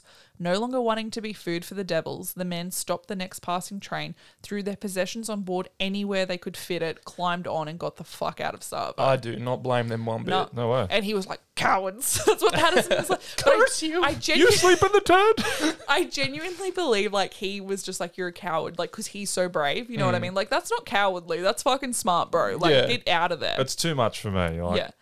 After the workers fled, construction was completely halted for the next 3 weeks, while those brave enough to stay spent all their time building lion-proof dwellings. Like, they built, like, their up water tanks, like, they dug pits in tents so that they would put stuff over the top of so the lion couldn't get them. And one night during an attack, a tree was swarmed by so many men that it actually fell over and came crashing down because too many dudes tried to climb the tree. But the lions were close ironic. by. But the lions had already secured a victim, and they like just watched as these people fell. Like they were just eating like dinner and a show kind of thing. You seeing this? Patterson had written to the district officer, Mr. Whitehead, requesting assistance in the hunt for the Man-Eaters. So I assume Mr. Whitehead is like Michael Douglas's character, yeah? The hunter. Yes. The actual proper hunter. Yeah. Mr. Whitehead replied, accepting the invite, and instructed Patterson he would be arriving in the afternoon on December 2nd. Patterson sends his servant, which is his boy. Captain. I send my boy. It's so horrible. So he sends this guy to go to the station to pick up Whitehead. And the guy gets there, and next minute he's back at the Boma freaking out, saying to Patterson, fuck me, there was a massive lion there. Like, it chased me and everything. I'm not going back out there. And Patterson was like, oh, you like go back. And he walked back with him, and there was no lion there. And he was like, you've seen shit or whatever. The train just never came. And he was like, oh, I must have, or he didn't get off the train or some shit. And he was like, oh, I must have got the dates wrong. So he went back to his house and he had dinner. And during dinner, he heard like a couple of shots popping off, which was normal because the guys would often shoot off their rifles around dusk to try and scare anything away. He then went and sat up a tree, and he was like trying to find these lions, and he could hear them feeding on a victim, but he thought it was weird because he didn't hear the usual cries from the camp that he usually did. But he's like, they're fucking eating something. So in the morning, Patterson exited his post to retrieve the remains of the suspected worker when he was startled by a dishevelled and anxious-looking Mr. Whitehead. Patterson was shocked to see him and asked why he didn't make dinner. Whitehead explained the train was extremely late and it was dark when he and his companion, Abdullah, finally arrived. Oh, Abdullah. They began their journey to Patterson's camp with Abdullah holding a lantern, walking behind Whitehead. When they were almost halfway there, one of the man-eaters launched at them from an incline, knocking Whitehead to the ground and clawing at his back. Luckily, Whitehead was packing heat and instantly fired. The flash and noise was enough to distract the beast, and Whitehead was able to escape the lion's grasp. Unfortunately, it then trained its attention on Abdullah. Goodbye, Abdullah. You've been a good servant. Swiftly seizing him in the jaw with its jaws and disappearing into the night. Whitehead fired upon the lion as it retreated with no effect. Abdullah was the unfortunate victim whom Patterson had heard the animals devouring that night. That same day on December 3rd, the superintendent of police arrived from the coast with a horde of Indian soldiers to assist in hunting down the man-eaters. Hell yeah, now we're getting somewhere. Yeah. So there was, let's go Team Human. So they were renowned at this stage. Like, fucking everyone had heard about him. Like, there were letters sent back to the British government and everything. Like, they were talking about him in Parliament or some shit. So that night, 2 armed soldiers were stationed in the trap Patterson had built. All was quiet until around 9 p.m. when Patterson heard the door of the trap come crashing down. So you remember the trap, the idea of the trap. Yeah. It's Abdullah. I'm back. I just have here, Patterson was in a smiley face. So he was like he was happy. He was like, we've fucking got this thing now. The soldiers had a lamp burning inside their compartment and were plied with plenty of ammunition. They'd been given strict orders to immediately fire upon the lion if it entered the trap. However, when the lion realised it was trapped, it began thrashing about, slamming its enormous weight against the iron bars, separating it from the soldiers. Naturally, they shit themselves and were too frightened to fire. Separating as in it was right in front of them. Yep. So he was slamming its body into the bars that was separating it from I the can just soldiers. imagine it just going psycho. Yeah, like it was like a cat. You trap him anywhere. Like, I can't see him going steady. Yeah. Take a nice head breathe I in. love how they had to get strict orders to fire on it. Yeah. Are we killing this thing or what? They didn't fire a single shot until another soldier whose post was nearby started shouting encouragement at them. You can do it. Cut his fucking head off. That's what he's like, go boys, shoot it, kill it. It's so beautiful. That's how it gets you. They fired over 20 shots from the safety of their compartment and only succeeded in blowing out one of the bars in the trapdoor. for God's This is sake. a frustrating bit. Yep, so it allowed the line to escape. What, they missed the line and shot an exit Patterson had no idea how they could not have killed the lion, or at least wounded it. Like, they wounded it. It was like a slight wound with a little bit of blood, but it was that close to them that they could have stuck their muzzles through and just for it. So why didn't they? How many were there I'm again? guessing they were just shitting themselves that much. It was the They'd be demon. shaking. Because imagine it's like from me to you away, and there's just the bars in between us, and they got like a room each. Yeah. And this line's going Yeah, that's It was spastic. small. It was small. Like, it wasn't even half as big as You this should have built a room. bigger Patterson. But they also... I can't get my rifle up. I can't fit me dynamite through the bars. Patterson also talked, and the police superintendent also talked about how they were shooting, like they were standing like kind of like to the side and behind them, and they were shooting at the line, and Patterson was ducking from bullets because it was like hitting the bars and ricocheting off in weird angles. Because the bars were, remember, they were only 3 inches apart. Yeah. So he was like, fuck me, like Geez, 20 3 people inches, died. that's not much to try and... Well, no one would get in it unless that was the case. Yeah, I would have had a... Yeah. So because the blood that was left behind from the wound, they were able to track the line into the wilderness. And for 3 days, the soldiers and him would go out regularly and try and track these lines because there was a bunch of them. Never found them. Never saw them, nothing. So, and then they left. So a couple of... Please come back. A couple of days later, Patterson was intercepted leaving his hut by a Swahili man shouting, "Simba, Simba." And I was like, I've seen Lion King. I know what that means. He's come to help. No, it means lion. No, it means he's come... It's a friendly one that's come to help. The Sorry. lions had attempted to take a man by the works near the riverbank, but settled with a donkey instead. Patterson grabbed a heavy rifle that had been left for him by the police superintendent and set off after the lions. He tracked them to a dense thicket where he had an idea. He returned to the camp and instructed the workmen to bring the noisiest items they had and return to the dense jungle with him. So he made them form... Oh, sorry. They went and got a woman. Noise. Okay, sorry, not good. I'm not touching that. All of a sudden, I'm sweating here. You fucking should be. I'm above this. I'm not doing it. So he made them form a half. You're fucking such a piece of shit. And there it is. Now continue. He made them form a half circle around the thicket, and he told the leader to make. He said, "Give me some time to get around the other side of the thicket and get into a good position, and then you guys start making noise to scare the lion towards me. So give me some time to get there. When you think I might be there, start making noise." So just as he had found like this good position, he got settled in. Just as he did that, they started making this noise. So he was where he thought the lion was coming through. They're making this noise, and one of the lions appeared about 12 meters from the partially concealed Patterson, who was lying in the dirt. So he's laying down on his tummy in the dirt. This lion comes out 12 meters from him. He's like, "I fucking got you now."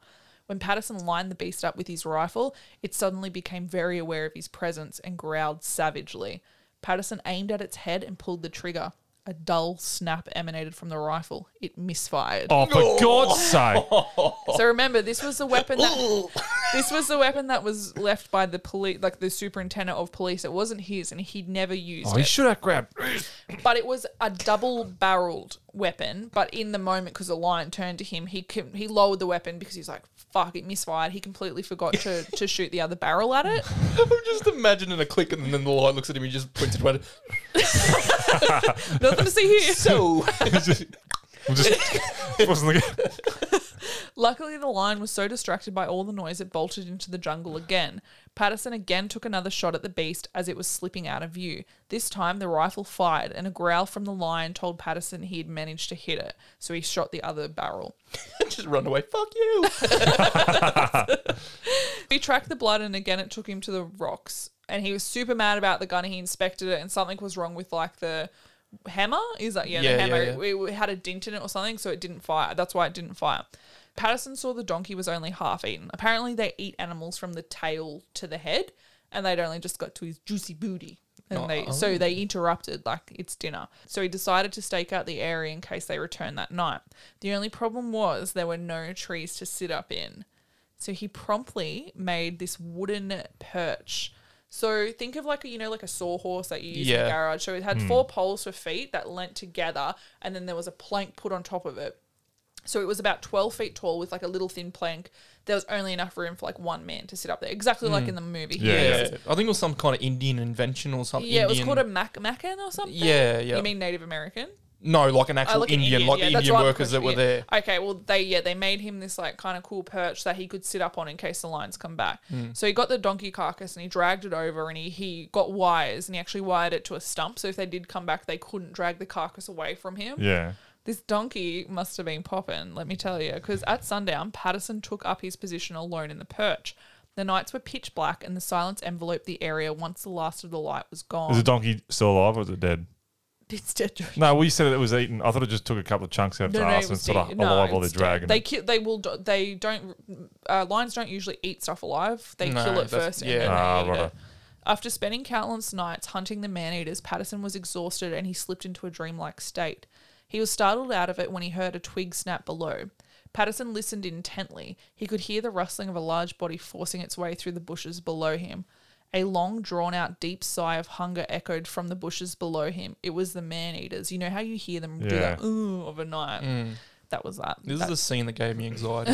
With the monkey. Wasn't there an owl? Oh, it was a monkey, not an owl. Yeah. It wakes him up. The rustling continued, and Patterson was soon met with a menacing growl. The lion was aware of his presence. Patterson began to feel disappointed as he was sure the lions would now move on. But the hunt took an unexpected turn, and instead of the lions going after the donkey carcass or leaving the area completely, they turned their attention to Patterson and began stalking him. For about 2 hours, one of the lions terrified Patterson by creeping around his wooden perch, slowly inching closer and closer. Patterson was sure at any moment the lion would rush him, because the structure wasn't built for that either. Like, he was like, it's only 12 foot tall. It's like flimsy as shit. It was literally just meant for him to have somewhere kind of safe to shoot from. They didn't anticipate, like the trees or whatever, they didn't anticipate the lion would try and get him from there. His plot armor just ran out. Yeah. I don't know what that means, but I assume it's World of Warcraft. It's not good. He began to grow increasingly uncomfortable and regretted the idea wholeheartedly. Patterson was on high alert and keeping perfectly still when around midnight something launched into the back of his head. He was so startled and terrified. Rocks now. Go on, get. They've grown opposable thumbs. He was so startled and terrified he almost fell from his seat. For a moment he thought the lion had finally sprung upon him, but he soon realised that it was nothing more than a confused owl that had struck him. So the owl thought he was a branch and tried to land on him. The jolt in which Patterson gave when he hit by the owl was answered by a menacing growl below. Patterson could just make out the outline of a man-eater creeping slowly towards him. He could barely see him, but it was enough for Patterson to line up the animal, and before he could come any closer, he pulled the trigger. The sound of the shot was followed by an incredible roar, and Patterson watched as the lion began thrashing about below. Patterson continued to fire in the direction the lion That's it. Give it all you got. Rolling Fill about. it. He just fucking unloaded. Riddle it with bullets. Yeah. Patterson was convinced he had finally bagged one of the devils who had plagued the camp for so long. The workmen had heard the beast's death play out and inquisitively sang out from the nearby camp. Patterson assured them he was okay and informed them he had been successful in killing one of the man-eaters. A huge cheer erupted through the scattered camps. Soon Patterson witnessed scores of twinkling lights moving towards him. The men of the camp ran towards him, loudly bashing tins together and blowing horns. They reached Patterson's perch and began throwing themselves on the ground beneath him, yelling, Mabarak, Mabarak, which he believed meant Blessed One or Saviour. I reckon it meant you're next. The wrong one. About time. Yeah, well, finally. Yes, I am a god, yes. Good one, dipshit. Patterson wouldn't allow a search for the lion's body to take place until daylight in case his mate was lurking in the bushes close by, and in case maybe he wasn't like fully dead and launched at them and you or just something. pissed him off. Mm-hmm. Patterson and the men triumphantly returned to camp where the Swahili and other indigenous Africans celebrated with wild dancing until dawn. Patterson could barely contain himself and set out just before first light. He, as well, in his head, he could not believe like it was dead. Like in his head, he's like, it's spoiled me so many times. This has been going on for so long. Yeah, I bet it's still alive. Patterson had followed the tracks of the dead lion no more than a few steps when he rounded a bush and was shocked to see a monstrous lion directly in front of him, seemingly alive and positioned to pounce. On closer inspection, it was obvious the animal was dead. So it was dead in a way that looked like it was... Yeah, he was like, fuck! Oh, got me there, guy. The man from the camp joined the scene, and upon seeing the dead lion, they lifted Patterson onto their shoulders once again and began cheering and singing. You can go home now. He's like, yes, yes. I was like, did this really happen? Once the appreciation ceremony was over, Patterson inspected his kill and found the 2 effective bullets. One close behind the left shoulder had entered the heart and the other in a hind leg, so he only ended up shooting him twice. The beast was massive, measuring 9 feet and 8 inches from nose to tail tip and standing 3 feet 9 inches high. 9 foot? Mm-hmm. Say that again? From nose to tail tip was 9 foot. That's long. The news of the death spread far and wide. Telegrams of congratulations began arriving, as did groups of people coming to see the skin themselves. I don't think the steak knife was going to cut it with that one. Get it? Yeah, we get it. But seriously, it wouldn't have worked. The second lion wasted no time making his presence painfully obvious to the celebrating workmen. Only a few nights had passed before the grieving beast attempted to enter the permanent way inspector's hut. It paced back and forth along his veranda, unsuccessfully looking for a point of entry. It instead sat down and devoured 2 of the inspector's goats. So the inspector deadass thought it was like a drunk workman and was like, get out of here! And was like yelling at him. I was like, fuck you, and I'll eat your goats. When he yelled at him to go away, like the lion took off with the goats and he took off with like a rail, which had like 3 other goats chained to it because they're all chained to a rail. So he just dragged this inspector's whole like goat colt away. Oh, Jesus. The next morning, accompanied by a few workmen, Patterson set out in search of the lion. The rail and goat trail was easy to follow. After about 400 metres, they located the lion still consuming the dead goat. So he wounded it and he tracked it again and it again disappeared. Patterson witnessed no sign of the surviving man-eater for 10 days and was beginning to hope he was succumbed to these wounds in the jungle. The workers were still taking necessary precautions because they knew that it was going to come back. Like they just, like last time, they were like, it's going to come back. I don't reckon it's just wounded. And on the 27th of December, the man-eater returned. The workers that slept in a tree near Patterson's hut were like, there's a lion trying to get us. Like, it's trying to get us. It's trying to get us. And he was kind of like, oh, well. He was like, what do you want me to do? It's nighttime. I can't just pop off shots sort of thing. And yeah, so he said, I'll go and he shot off a few rounds like into the sky, trying to scare it off. And it did actually work. Like, I think it started to respect the gun now. And you got to respect. The next day, he found a bunch of prints circling the trees. The following night, Patterson and his assistant Mahina climbed the tree where the workers had been terrorised the night before and waited. The night was clear and the moon gave off enough light for Patterson to comfortably see his surroundings. He kept first watch until 2 a.m. when he awoke Mahina to take over. Patterson slept for around an hour when he abruptly awoke with a feeling that something was amiss. He conferred with Mahina, who had been alert and assured him he could see nothing out of the ordinary. So Mahina's like, no, it's sweet, go back to sleep, sweetie, you had a bad dream. Like, it's okay. Patterson still felt uneasy. As he laid back down, he scanned the area around him and spied movement in some bushes a little ways away. He stared intently at the spot for a few moments. It was the man-eater, and it appeared to be carefully stalking them. Patterson watched on in amazement as the lion cautiously crept closer and closer to their tree. Not wanting to lose this opportunity, Patterson waited for the beast to get nearer, and when it was about 15 metres away, he fired his .303 directly at its chest. He heard the bullet hit its intended target, but it did not knock the lion down. The man-eater growled savagely before attempting a hasty retreat. Patterson unloaded 3 more bullets in the lion's direction as it attempted its escape. It once again produced a fierce growl, indicating to Patterson the 3rd bullet had successfully landed. The next morning, Patterson enlisted the help of an indigenous tracker to accompany him and Mahina on their search for the wounded lion.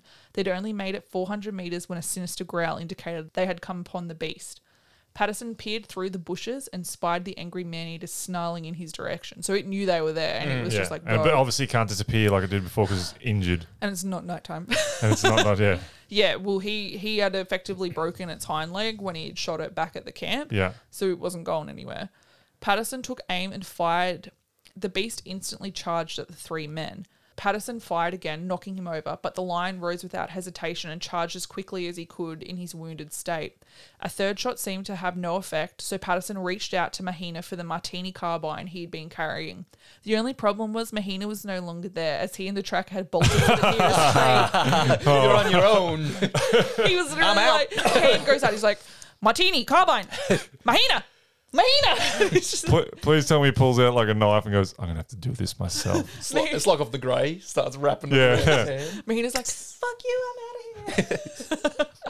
Patterson had no choice but to follow them. Luckily, one of the previous shot bullets had broken the man-eater's hind leg, effectively slowing it down. Patterson just reached the tree in time, and when the lion realised he was too late, he made for the bushes. Patterson seized the carbine from Mahina and fired... Put a bullet in Mahina. and fired a single bullet into the lion. Foolishly, Patterson descended from the tree to inspect the lion when it lurched forward at him. So he'd fired it, the lion dropped, and he was like, I'm going to get you now. The lion was not dead, and it lurched at him. Patterson unloaded a bullet into the chest and head, and the man-eater didn't rise again. Like the previous successful hunt, the men of the camp followed the sound of the gunfire to the dramatic scene. So the workers got there and they started beating the shit out of the carcass, and Patterson had to like restrain them, like he had to stop them from destroying it. Whoa! That's my trophy. Where was all this enthusiasm earlier? Upon examining the carcass, Patterson found 6 bullet holes. This lion measured 9 foot 6 inches from nose to tail and stood 3 feet and 11 and a half inches tall. So it was half an inch shy of 4 foot tall. And also both lions, their pelt or whatever was littered with just deep thorn. It would be, from coming thorn through. Wounds. Like it was completely scarred up from all the thorns. Like it was just ripped up. That's freaking He ripped that shit up. Patterson earned the nickname Devil Killer. And as before, people travelled from far and wide to see the second dead man-eater. The workers who had once fled in terror from fear of being eaten returned and the construction was able to proceed. Patterson was presented with a silver bowl type trophy from his workers. There was a long appreciative inscription that it was like so dramatic. I was not including it all. It was like, you're the best. Like it was so bad. Wait, honestly, after what I've just heard and what he done, he deserved the silver balls. No, but it was they were just like so appreciative. It said, in presenting you, the inscription ended with, in presenting you with this bowl, we all add our prayers to your long life, happiness and prosperity. We shall forever remain your faithful servants. And they like hated him. They wanted to kill him. They tried to murder him. Yeah. Both the man-eaters' bodies were taxidermied and can still be viewed on display to this day in the Field Museum of Natural History in They're Chicago. still kicking That's in cool. terms Yeah, of... if you Google it, you can see. I've seen the photos of them. They actually look scary. They do, because they were taxidermied like in their last pose sort of thing. They Do look creepy. they look scary because they put like text or cranky eyebrows on Yeah, there? sprinkled on. And then put them in it, Like that lady who tried to repair the Jesus painting and it looks terrible. Well, they had some ideas of why they did what they did. Apparently they examined their teeth and they had like large abscesses in their mouth, or at least one of them did. And it's kind of like the bears. They Just couldn't makes them really, crankier. and they couldn't really hunt like they normally would again. And they started eating men and they were just like, this is easy pickings. Yeah, well, this and they is just, easy. We'll keep doing and they this. just kept doing it. And then I think they got a taste for it or whatever. I don't think they were really demons. Maybe they were. But he later talks about in his story how he came across their lair while he was hunting a rhino. He was following like a rhino path, and then I know, right? And then there was a lair. Back to the easy kills. Yeah, that's it. That's it. And it was like, so you know how he kept losing them on the rocks by the river? The lair was like out of the riverbank, and he could see like there was like skulls and human jawbones and arms and shit all scattered. The amount of bones they found were ridiculous, wasn't it? Like, but isn't that saying something as well? When he recovered the majority of the bodies, you know what I mean? And then they taken a lot still more than what you'd think. Yeah, and he didn't. They were too scared to go, and it was like him and another dude. He fired a couple of shots off to see if anything came out. Nothing came out except a bunch of bats, and that was it. So that was like the extent of the lair. But he found that well after he'd already killed them. Yeah. He was on safari. He killed so much shit. I don't even want to talk about it. Like so much shit. So he was really the ghost in the darkness to the animals. The animals were like, oh, geez, we better put... Pretty much. The rhino's family's like, oh, God, Jerry. imagine that. No, he's busy with the lions. We should be good. Oh, my God, here it comes. they hide the lions to get him. Yeah, that really hit me. It is pretty like accurate depiction, the movie, like in terms of like the timeline it follows and the events that happen. The movie. It did sound like it was spot on, except for the other hunter obviously didn't last much longer in it with him. No. And what did it end up happening to him? He just left because he got injured or whatever. Yeah, they fixed his back up. Like he stitched his back up as best he could, and he had to leave. So to he get really medical brought assistance. Abdul there, dropped him off, and then went home. Yeah, it's pretty bad, eh? Yeah. So yeah, they think scientifically they studied something to do with the teeth or the stomach or something, and they could tell based on the breakdown of the cells that they had consumed at least for like 35 to 40 men. Oh, I'd have no doubt afterwards. But then it's like, how many did they not kill? Like, how many did they kill but not eat? How many did they half eat? Like, did they only half eat the men and then it's really 80 men? Or you know what I mean? But like you say, they found like the majority of the ones that were taken, and then they go into the cave and find all the bones and that. Like, it's obviously been going on for a while. Yeah. So yeah, that was the Man-Eaters of Tsavo. That was pretty cool.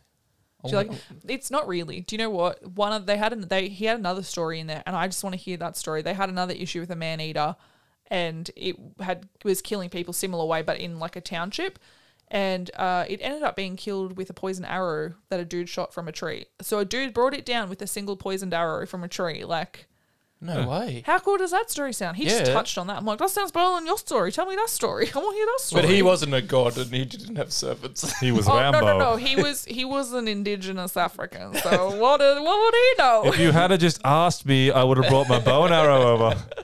Legolas. I could have done it with a knife. That's it for this week's podcast. We hope you enjoyed it. It's a bit of a longer one, but we didn't post the last 2 weeks, so... Enjoy. Congratulations. You're a winner. We'll see you guys next week. Bye. See you guys. Have fun sleeping tonight.